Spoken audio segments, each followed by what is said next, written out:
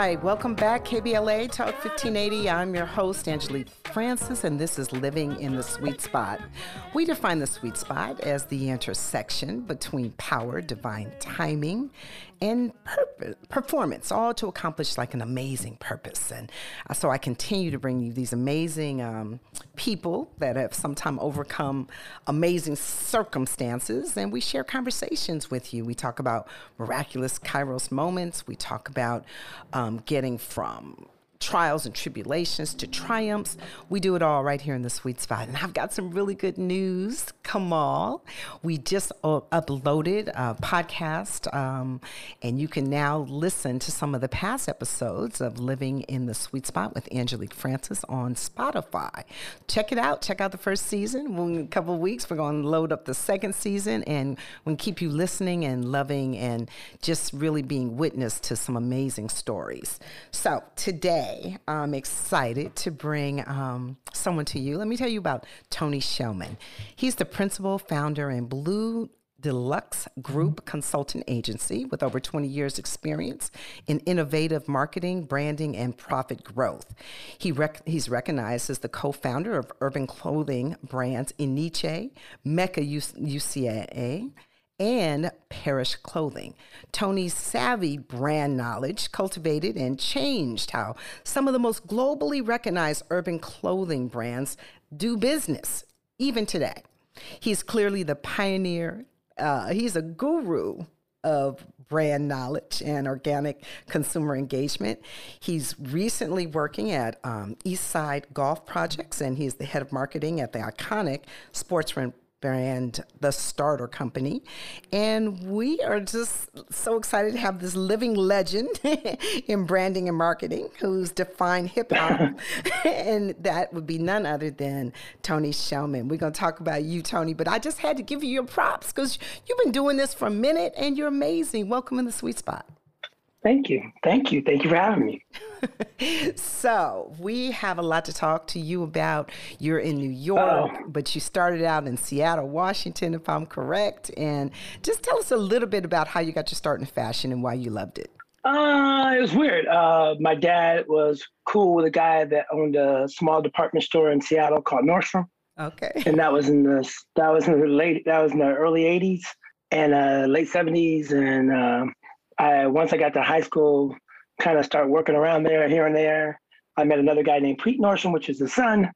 And then, from there, I worked in the stockroom, man. I worked in the stockroom, and then finally I got to sell some shoes, lady shoes preferably. Okay. Well, that's kind of I got involved. And, we were the cool kids. We thought we were the cool kids growing up. So, what we wore, what we put on was always important to us, especially with hip hop. We always want the coolest stuff from, I was hoping to get myself a pair of, fresh Adidas. So, stuff like that. You were saving up your money. You were saving up for it, right? Yeah, save up my money, get some Adidas, hopefully, get myself a nice starter jacket, with my favorite team on it, So, exactly. That's kind of how I got started. And once, then I was going to school at University of Washington. I was going to 3 schools at one time. Well, actually 2, between the community college and the University of Washington.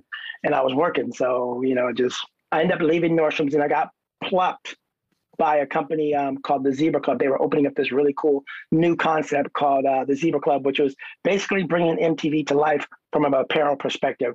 And so I ended up going to that company and who knew that it was like, from there, I ended up meeting Fred Siegel, going to work at his store, Fred Siegel in the summer times and stuff like that. So my boss and Fred Siegel were best friends. Oh. They were all best friends with this guy named Phil Knight, who owned a little company called Nike, and a guy named Rob Strasser, who started a company called Adidas USA. That's our whole West Coast swing. Okay, so Tony, you were the pioneer of really getting some of these rap artists into the clothes. But today it's changed a little bit. What's happening today from your perspective?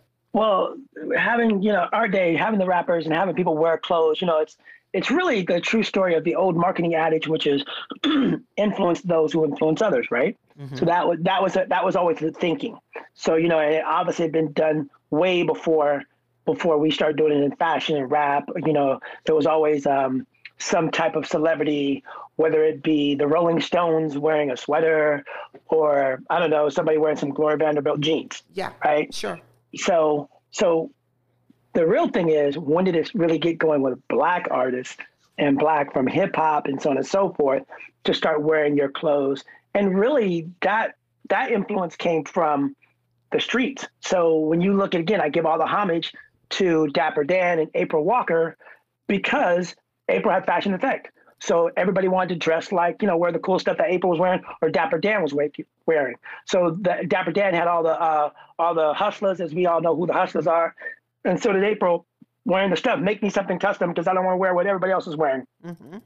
So April, when she started Walker Wear, and I give her the credit, a lot of credit, because she had all these rappers wearing her clothes. I was like, okay, that's cool. And then I put two and two together because when Grand Poobah said Tommy Hilfiger Top Gear, I was like, ooh. Yeah. I was like, yeah.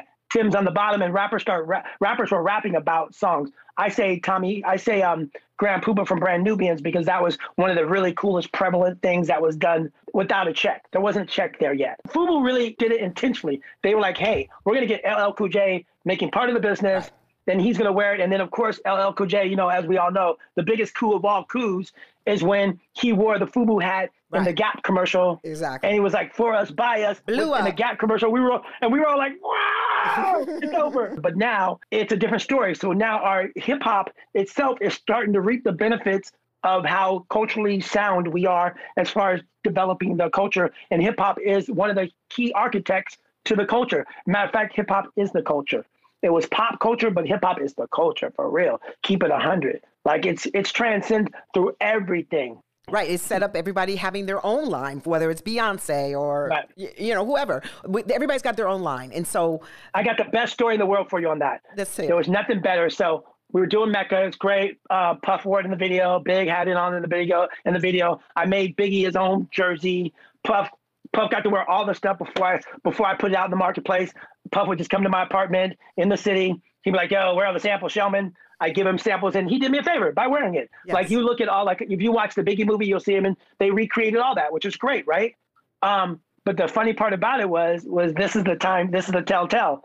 One day I get a call. Puff's like, yo, what's up, Shellman? Won't you and Phil Pabon, won't y'all come to the studio?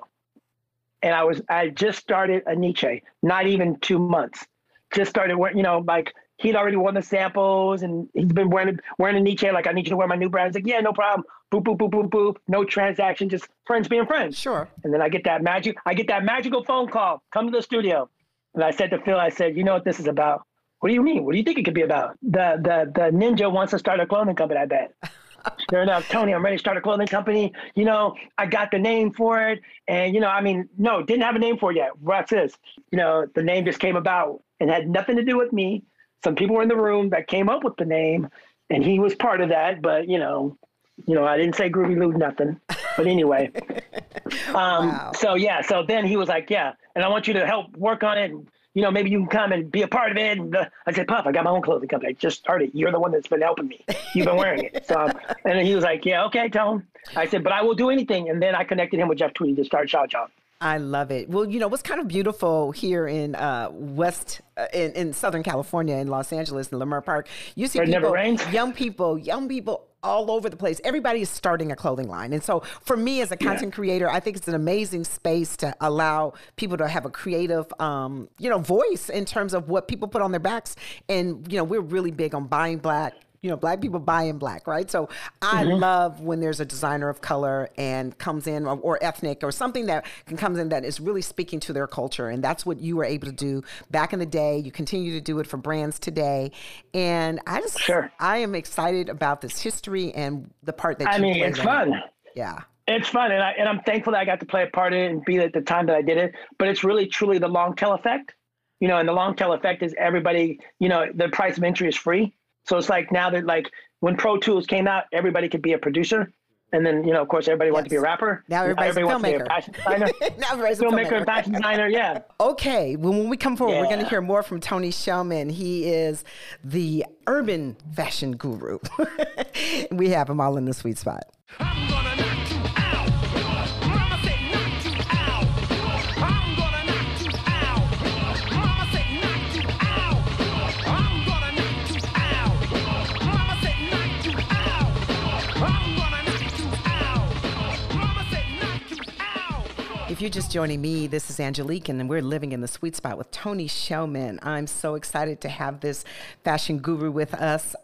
We're learning about his beginnings, and we talked about starting in Nordstrom's and working in the stockroom and moving his way up to getting into the prestigious Parsons School of Design, and then the rest is history. And let's hear a little bit about that. Tell me about, once you graduated from Parsons, where did you take your next place in this market, and how did you start to build your own brands that had so much power? Well, while I was going to school, I was kind of working at the same time. Mm-hmm. And so I had a sales rep job. And that sales rep job was for the company that I worked for in Seattle.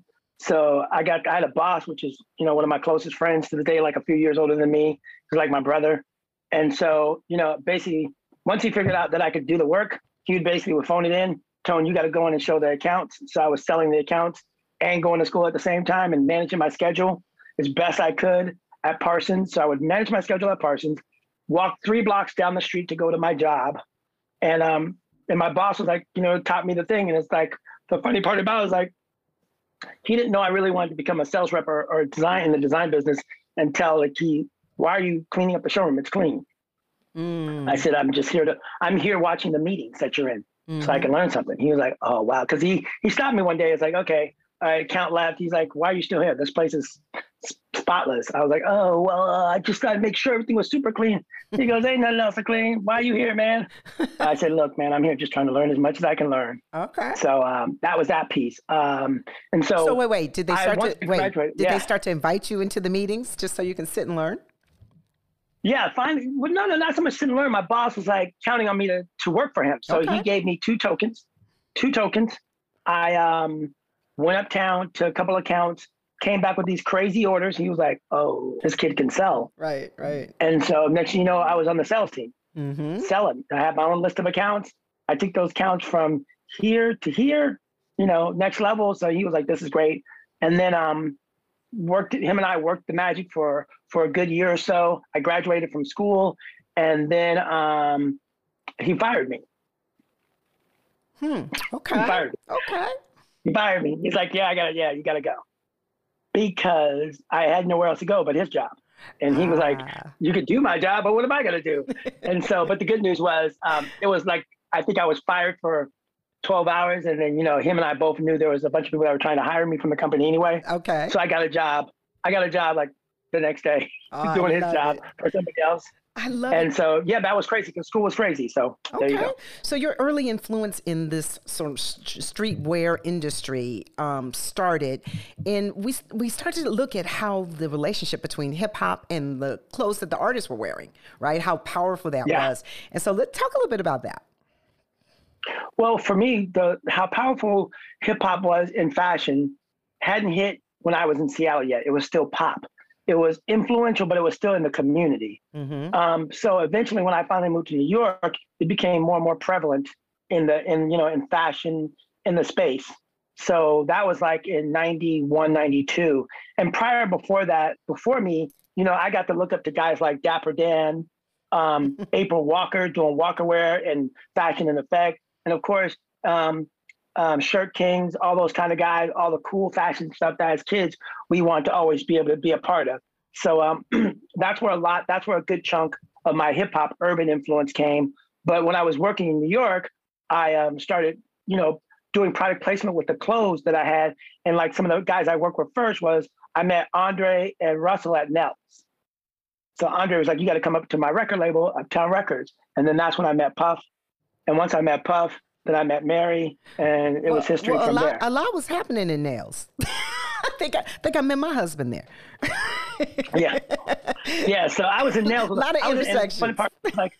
I was in Nails with Andre and Russell, and I was like their buddies, and we would always be like, hey, okay, come on in. And next, they're showing me how to, manage me, like as my do this, do that, do this, do that. So fashion wise, you got to do it. Why you work for somebody? You got to go get your own thing and blah, blah, blah, blah, blah. So I really was influenced by that, but mainly like for the influence of job and after school, Brett Wright really played a big part in that too, as far as, you got the talent, kid. So I got to hang out with like other different artists, from the different photographers like Keith Majors, Chimo Do, all these great photographers. And, you know, I was there when Dave started the Source magazine. So, you know, I was just around so many great people. Carl McCaskill with McCaskill Communications. So there you go. So there it is. Okay, you've had quite a life, Tony. So in 1994, though, you started Mecca USA, correct? And how? So tell us about that quickly, and then we want to talk, of course, about Enyce, because you know that's what my kids were all growing up wearing. It was No, it was crazy. It was crazy.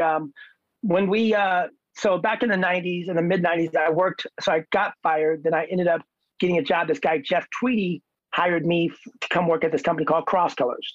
They were fairly new, and it was cool. And it was hot. It was fun. I was like, okay. But Jeff knew what I could do. So Jeff was like, we're going to hire this new guy that's new to this business. His name is Tony Shellman. And I'm looking at Jeff like, what? He's like, trust me, just get in there. So I got a job with April Walker. I worked for Walker Wear. And Carl Kanai was there, my man Carl, and Cross Color. So we were all there under one roof. And that's where I really got to, April kind of helped me home. April helped me hone in my marketing skills and my brand building skills. So that's where, from there, I met Biggie, Chris Rock, Faith. I mean, you name it. I met all these celebrities. And then one day I got fired again. April was like, yeah, you got to go. I go, what do you mean? We just did all this business. Let me run your company. I'll show you how to do it. Blah, blah, blah. You're fired. And that's when I really got fired. And she was wonderful for firing me, because don't get it twisted. She said, you're fired because she's like, Tony, why are you working here? Go start your own company, man. And a month later, I came back. I went to Paris for a week and a half, 2 weeks, visit some cousins and friends of mine. I came back and I started Mecca. And you started Mecca. Okay, so... Yeah, I got together with my boy, Evan Davis, and started it in a pizza shop. Pronto Pizza on 42nd Street. So when you were coming up with this whole concept for Mecca, what was in your mind? What was on that pizza box? I'm just curious, in the very beginning. Right. You know what it was? It wasn't even so much the pizza box, right? It's just we're goofy. I'm a transplant New Yorker, so I like all the New York. So we're sitting there, and I'm like, we got to do something about that. Like, we got to do something different, new, and we got to just change the game. And I was like, there was all these cool brands already in the game. Like there was Cross Colors. The real cool brands were like Walker Wear, you know, Carl Kanai, but mainly Walker Wear. And these brands were hot. Yes, but they were like, so at the time, there was no urban fashion. It was just streetwear. And streetwear consisted of all these brands like 555 Soul, P&B Nation, Two Black Guys, Stussy, you know, Fresh Jive. Wow. All those great brands. So, So I want to just elevate the sportswear business, seeing that I come from the sportswear business from Seattle and have been around sportswear brands my whole life. And quite frankly, knew what it was like to make clothes, knew the process, knew how to do tech packs, knew how to do design calendars, and so on and so forth. So I was like, why? So when I started explaining that to some of my peers that I worked for, they weren't really necessarily, they hadn't done it that way. I came from a structured business of that stuff. Right. They were just like, it's cool, we're going to do this. Yeah, right. Just out of the truck. And I didn't come from grassroots. I came from all these structured companies. So I was in the design meetings at Esprit. I was in the design meetings at Genera and International News and Bum Equipment. So I understood the process. So for me, a lot of times when I'm sitting there with all these other companies that I'm working for, I'm like, that's not necessarily how you do it. You know, and then I was like, okay, I can really flip this. And so that's why we did Mecca. In our first year in Mecca in sales, we did our first 18 months, we did almost 25 million. Wow. So that now, went pretty fast. That's amazing. I mean, in the urban buying power, I mean, I think people have always underestimated who we are and what we bring to the table. By far. And even corporate America started to take notice at some point and figure out. Yeah, wait they a all minute. got in. Right. If we you know put a rapper in a couple of things or put a R&B singer, we can change the tune. And I really do look at the way you did business. I didn't realize that you came from such I don't want to say a learned background. I didn't know if this was just in you. You know what I'm saying? But what's beautiful to know is that you prepared yourself. You had amazing mentors. You worked at every level so that you can really understand the business. And this is why it's so important. So Enyce, tell us about the beginnings of Enyce. Because I want to get into who you are today as a partner, who you are as a parent. And we're going to get into all that. But I'm just setting the stage. I want everybody to understand the mastermind behind Enyce and some of these iconic brands who set the stage for what's happening today. Yeah. So this is so fun because like so it was weird, right? Because we were doing Mecca, and $25 million at the time was not sneeze. It was pretty decent number. We were like, so thank the Lord for like everything had come together. So again, back to that timing thing, like, this is the part that's hard for me. Like the right people. Like I was friends with Phil Pabon. Phil Pabon knew everybody and was from Queens. If you were from Queens, you definitely knew everybody. Right. So Phil Pabon was from Queens. If it wasn't for Phil putting us on his back, I wouldn't have been able to get into any party, any events, wouldn't be cool with any rappers. Mm-hmm. Like Phil's like, yeah, come on, we're gonna go hang out with my friend Nas. Mm-hmm. And I'm like, Nas? He's like, yeah, we'll go. So we go visit Nas. I'm like, wow. Or we go uptown and go visit Pete Rock and CL Smooth. Right. I'm like Pete Rock, like the Soul Brother #1, Pete Rock, CL Smooth. Exactly. And so it was, to your point, like your podcast, all these stars start lining up for me. Yes. And I do mean like that. So when I say stars to me are people. So the Phil Pabons, the Evan Davises of the world. So like I said, he knew I was cheating around that showroom, but like, here's a job. Jeff Tweedy, April Walker, the list goes on for the people that helped me get there. So with Enyce, when we left, and here's the funny part, we walked away from Mecca because, don't get it twisted, I love my mentor and the one that started me, and I mean it like that. I give him praise and glory to the world, and he passed away. But man, I just didn't see the vision with him. Like it was one of those things, like he could see 30 million at best. I was like, that's not going to be enough. Mm-hmm. We need more. We need more money. Mm-hmm. We need more money. We need longer pockets. Mm-hmm. There's some people in Westchester I know that would coach me on this type of stuff. Tony, you need more money. Yeah. I do? Yeah. Yes. You need more. Watch this. You need more capital. Yes. I'm like, okay. So you took a couple of those stars into your fold as well. I got you.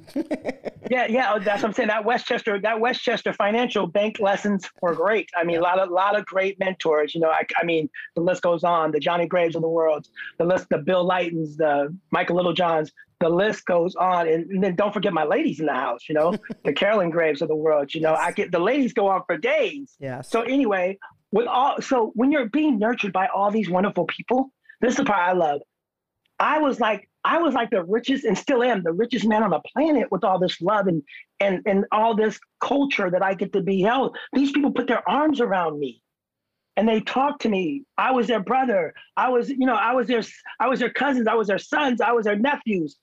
And that's how I have all this. Mm-hmm. That's why I'm so rich in this. Mm-hmm. So Enyce was like, they were like, look, Tony, again, some of my Western friends were like, Tony, you need more money. And so then I told my partner at Mecca, we're going to break. We're out. What do you mean you're leaving? We're going to leave. Mm-hmm. We're going to sell you our shares of the company. Mm-hmm. Deuces, just like that. Yep. And there you go. We left and we started Enyce. And we went to Nike. We went to all these different brands, and Fila, Nike, everybody offered us money and deals, and Adidas, everybody offered us deals, but we wanted complete autonomy. So we went with Fila, and Fila, they were decided to invest. Let's just say they want to believe. Wow. So there it is. That's how we started Enyce. I love it. But when you got ready to sell Enyce, that's the number that blew us all away, at least blew me away. Tell my audience how much Enyce sold for and who it sold to. So in that time, we sold Enyce in 2004.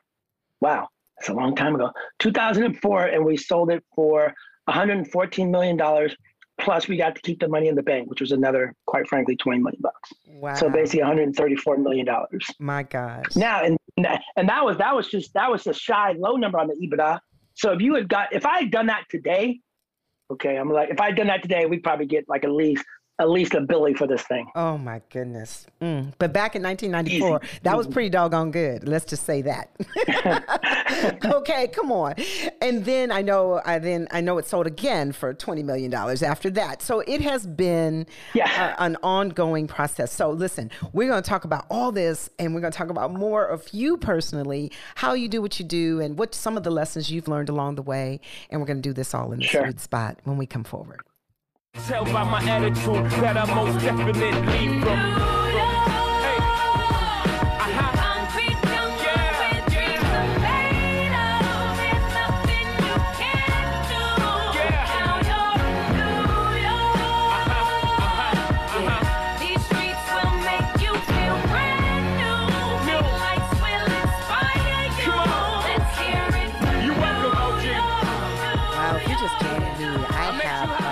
fashion legend icon Tony Shellman with me, and we are talking about the early beginnings of Enyce and Mecca USA and all that he's done and all that he's doing. Let me ask you a question, Tony. You've talked about having great mentors and people in your life who've really made a huge difference and impact, brought you into your own sweet spot. But tell me about one of the hardest lessons you learned. This show is often about trials and tribulations to triumph. So it's not all been easy. It sounds like it, but I'm sure you've had some valuable lessons. No. Oh, yeah. No, the hardest parts and the real trials and tribulations is, really trying to, dissect, not knowing that I need to see past myself. Where they say the eye beholds everything but itself.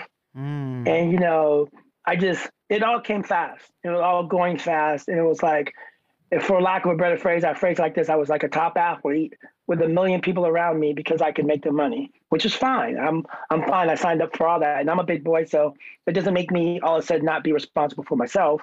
And I just had to grow. Bottom line, I tell people I just had to grow up. I mean, I made mistake after mistake after mistake, and it's easy to count it professionally, business wise, how great it was and what we did. And I was, I've always been just a simple, savvy dude, because I was lucky to have like mentors in education. So with that education, I was able to, I was able, my dad always taught me, like, get the information and then work the information best you can. So what happened was, I stopped looking at growing up and start focusing on business. But the problem is you have to do them simultaneously. So what happens is eventually you'll start not growing up, and then you just start acting stupid, however you want to look at it. And so I just, it's like you go in and out of being stupid and not being stupid and being stupid and just being an idiot. If you want the answer, just being an idiot, just like that. So, as Forrest Gump says, stupid is as stupid does, right? So right. Once you get through some of the stupid moments, you have some lessons, valuable lessons. And tell me one valuable lesson you can give. And this is national broadcast, so we will not say those words. Yeah, no problem. Yeah, gotcha. Did you kiss your mother with that mouth, Tony? No. No. One valuable lesson that I learned is, bottom line, and I learned this from my parents, is that you've gotta be selfless. You can come last. It's okay. It's okay. You have to be good to yourself, but you have to make sure your people around you and everybody else is okay.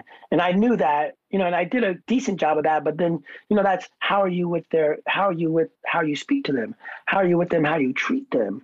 What's it like? Because, you can't take words back, once you say it, it's out. So I had to learn all that kind of stuff. This is great. This is a great segue, because you're talking about business, community, and you're also talking about your personal family. Right. So let's talk about partnerships. I mean, you're a great looking guy. You had a lot of talent, and clearly you had a lot of money. So you're that poster child for what every young woman wants. So tell me about relationships and how you lived them then and how you live them now. All those ladies were lying. That's BS. What are you talking about? No. Oh my gosh. Oh, my bad. How are relationships? How was I? I had my moments. In my relationships, I'll put it out there. I was married, and that went left, and I definitely was the main part of that going left. Mm-hmm. I did a good job and a bad job. Mm-hmm. My good outweighed my bad by a little. And I do mean a little. And when I mean that, I was young. I was reckless with it all. And I tell people all the time, if I had to do it all over again, would I do it different? Damn right I would. And I'm okay with saying that. And the only reason I say that, because the eye beholds everything but itself. And then I couldn't see myself. I wasn't selfless. I was selfish. So I had to learn how to I had to grow up and learn how to become selfless. So my biggest moment was like, again, one day I woke up and I was just miserable. And I was miserable with my marriage. And then I kept on going a little deeper and a little deeper. And I realized I was miserable with my marriage because of me. Mm-hmm. Mm-hmm. And so, I was truly in self-destruction mode and didn't realize it. But the bigger point I always tell people is there's something that's rooted to that. Yes. So let's keep on going. So it wasn't just my marriage. My marriage was just a symptom of what was really going on with me. Okay. There was traumas that I didn't know about that had existed that finally caught up with me in life. I'd been running from all these traumas my whole life. And as you're running, you pick up bodies, you end up with bodies on the way going through those traumas. You run through people just like that. So I was running through people, and anybody that got in my way got mowed down because I didn't know any better. And I'm not letting myself off the hook, by no means necessary. Mm-hmm. But it's not what you don't know; it's what you do know that isn't always right. Mm-hmm. Mm-hmm. No, absolutely. And you talk about trauma. We in our community, Tony, we go through so much trauma throughout our lives, and we have yet to sort of pinpoint and deal with them so that we can understand how it affects all of our decision making. Right. Mm-hmm. So that's really important to hear you say that you had to evaluate where you were and why some of this was following you. It wasn't because of the same people. Sometimes it's just you needed to do some things differently. And as all of us go through, right? All of us need to take hold of that. Yeah. So I just needed to go through some trauma. I need to really reevaluate who I was, what I was doing.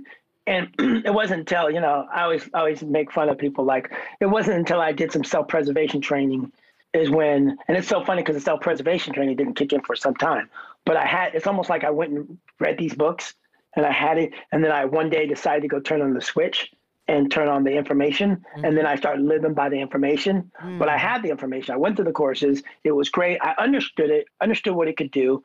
I started working with it slowly but surely. And then once I got myself present, I started really being able to see myself for who I was and how wacky I needed to change some things. Mm-hmm. That's when it all started getting even better. But that wasn't until later on in life. After I'd gone through a whole bunch of stuff, whole bunch of money. It is definitely cheaper to keep her. Sorry. But it's true.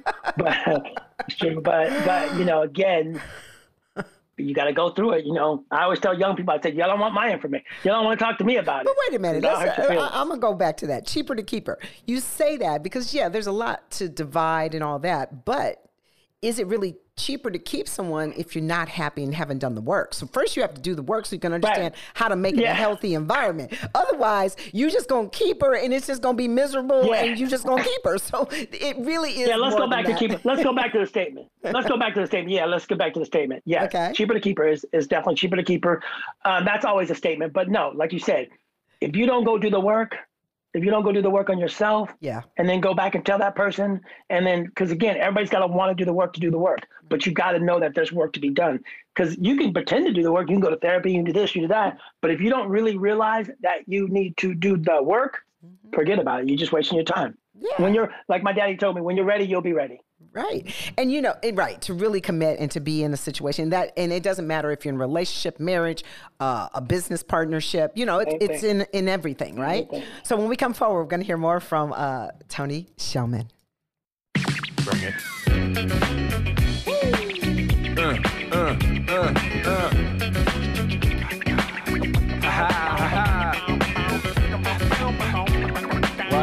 What?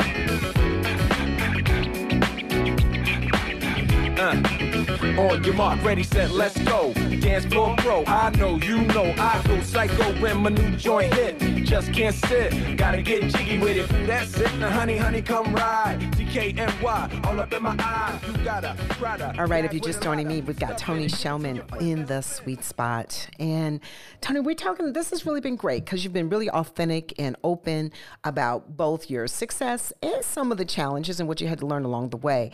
But today, you and I were just talking about transparency, how important it is, and maybe because of COVID, maybe because of social media, whatever this is, how has today changed and where are you? Some of it's our maturity, right? Some of it is just basic maturity. Sure. But some of it is the culture has shifted and changed. And let's talk about that. How important is transparency and people having some self-evaluation? Right. Well, transparency is very important. I mean, again, if you want to grow, you got to be transparent because, it's like a muscle. It has to tear first in order for it to grow. So, how does it go? back to what I was saying earlier, it's not what you don't know, it's what you do know that isn't always right. Mm-hmm. So with that being transparent, once you decide to let go and be vulnerable, because vulnerability is power, once you decide to do that, you're powerful. You're as strong as can be. So then nothing can bother you because you're being transparent. So if I say to you, hey, look, okay, Angelique, yeah, we're about to get it on. Like, let you know, oh, by the way, I'm broke and my credit sucks, but I love you. I'm a good man. I'm a changed man. I'm in a good place in life. That's where I'm at. So I've been at that statement before. But guess what I said to people? You know, I would use another phrase, but guess what I said to people? I sit back just like that and say, that's who I am, and this is where I'm at in my journey. You're very welcome to come along, but this is what I'm going to be. Because what I'm not going to do is, I'm not going to put up with the fakeness. I don't need your like, you know, hey, I know what you wear at night when you go to bed. I know it's on your head, just like that, and I say it like that on purpose. And Exactly. but same time, I know what your credit score looks like too, just like you know what my credit score looks like. So what are we doing? Because when my parents were coming together, it was nothing but transparency. Mm-hmm. My parents were married for 51 years, and it was transparency. Mm-hmm. They didn't have a choice. As my dad would say, Ninja, this is who I am. My mom was like, Ninja, I know who you are. You know who I am. And so let's go build. You can't have that unless you're 100% transparent of where y'all at together. Mm-hmm. And you commit to say, hey, what we going to go do? Well, you know, I'm pretty authentic and transparent because I can't remember the lie. So I just never been a good liar. So I just can't even go there. It's way too much work for me. So let's talk about parenthood. How many kids do you have? Ooh, I have 3 kids. And? Well, 4. There's 4 because I consider myself one of my own damn kids. Oh. I have 3 kids. And you're about to say, wow, really? This is new. No, I have 3 kids. I have my 2-year-old, which is Colin, who is named after my biological mom and my adopted mom, Colin Cora. Mm-hmm. There's my 4-year-old, who is named after my wife's mom. And then my son, who is Lindsay Charles, who's named after my dad and my biological dad. Wow. There's my kids. So you've got a lot of lessons that you've learned in parenthood. It's going to be interesting because you look like you're a hands-on dad for sure. And you have to carve out time. Not even playing with them. You have to carve out time to make all that happen. So when we come forward, we're going to figure out how you do it and some final words of wisdom from Tony Shellman.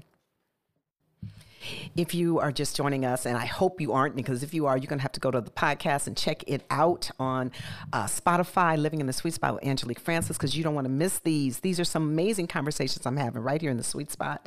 We have Tony Shellman with us, and we're getting all this loving wisdom. Tell us a story about you and being a parent, because I know I see all this stuff on social media. You are such a proud parent, and I love that. What's it like being a parent? I'll say it just like that. Mm-hmm. It's amazing. I always say this to everybody real quick. I feel like my son was who made me a dad. Quite frankly, saved my life. Who knows how I was spiraling and where I was going in life at that time. He came, he was unplanned. And I got a call saying, guess what? We're going to have a baby. I was like, wow, who are you again? No, not that bad. Not that bad. I'm joking. Anyway, that would have been back in the day, but today you're joking. Yes. Yeah. Today I'm joking. So anyway, long story short, it's been he saved my life, and I say that because when my son popped into my life, I truly believe it was a godsend because that's when I changed. That's when I grew up. I mean, like overnight, because I was like, whoa. I got to take care of this guy. I got to make sure he's right, make sure everything, because, I was adopted and my parents chose me. So I was like, good looking out. I'm not going to mess this one up for you. So, as much as you can intellectualize doing something, it doesn't work like that. Mm-hmm. So I took it to learn that, and it was cool. A lot of trial and error, but you know what? I just said, hell, God wouldn't have gave me this child if he didn't believe I could do it. Mm-hmm. So, I took that. That was my mantra. Like, okay, God gave me you, so let's keep on reworking it and working. And that's when I started learning that there is no right way, it's your way, and you can figure it out. You can learn and grow, and that was my version of parenting with my son. And then when my daughters came, I was a little bit older, so I kind of had a little bit of a good understanding of how to do it. But what I didn't know then when I had my first one was it's not the same as my last one that I had 12 years ago. I mean, they're all different. 10 years or how many ever years ago. Yeah. So, but I didn't know that at the time. I'm like, oh, if I just do this, it should be fine. Nope.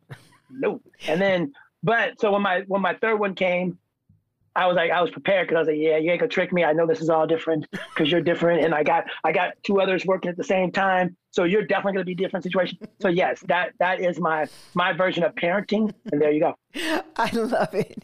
And you are such a super dad. You used to come around and watch all of us who had babies before you and take little notes. I saw your wheels were turning even then. And so it is a pleasure not just to hear your story. And y'all made it look easy. Y'all made it look easy. Well, that's y'all the made trick. It look easy. That's the trickery. That's the trickery. That's the trick. Yes. That's on purpose.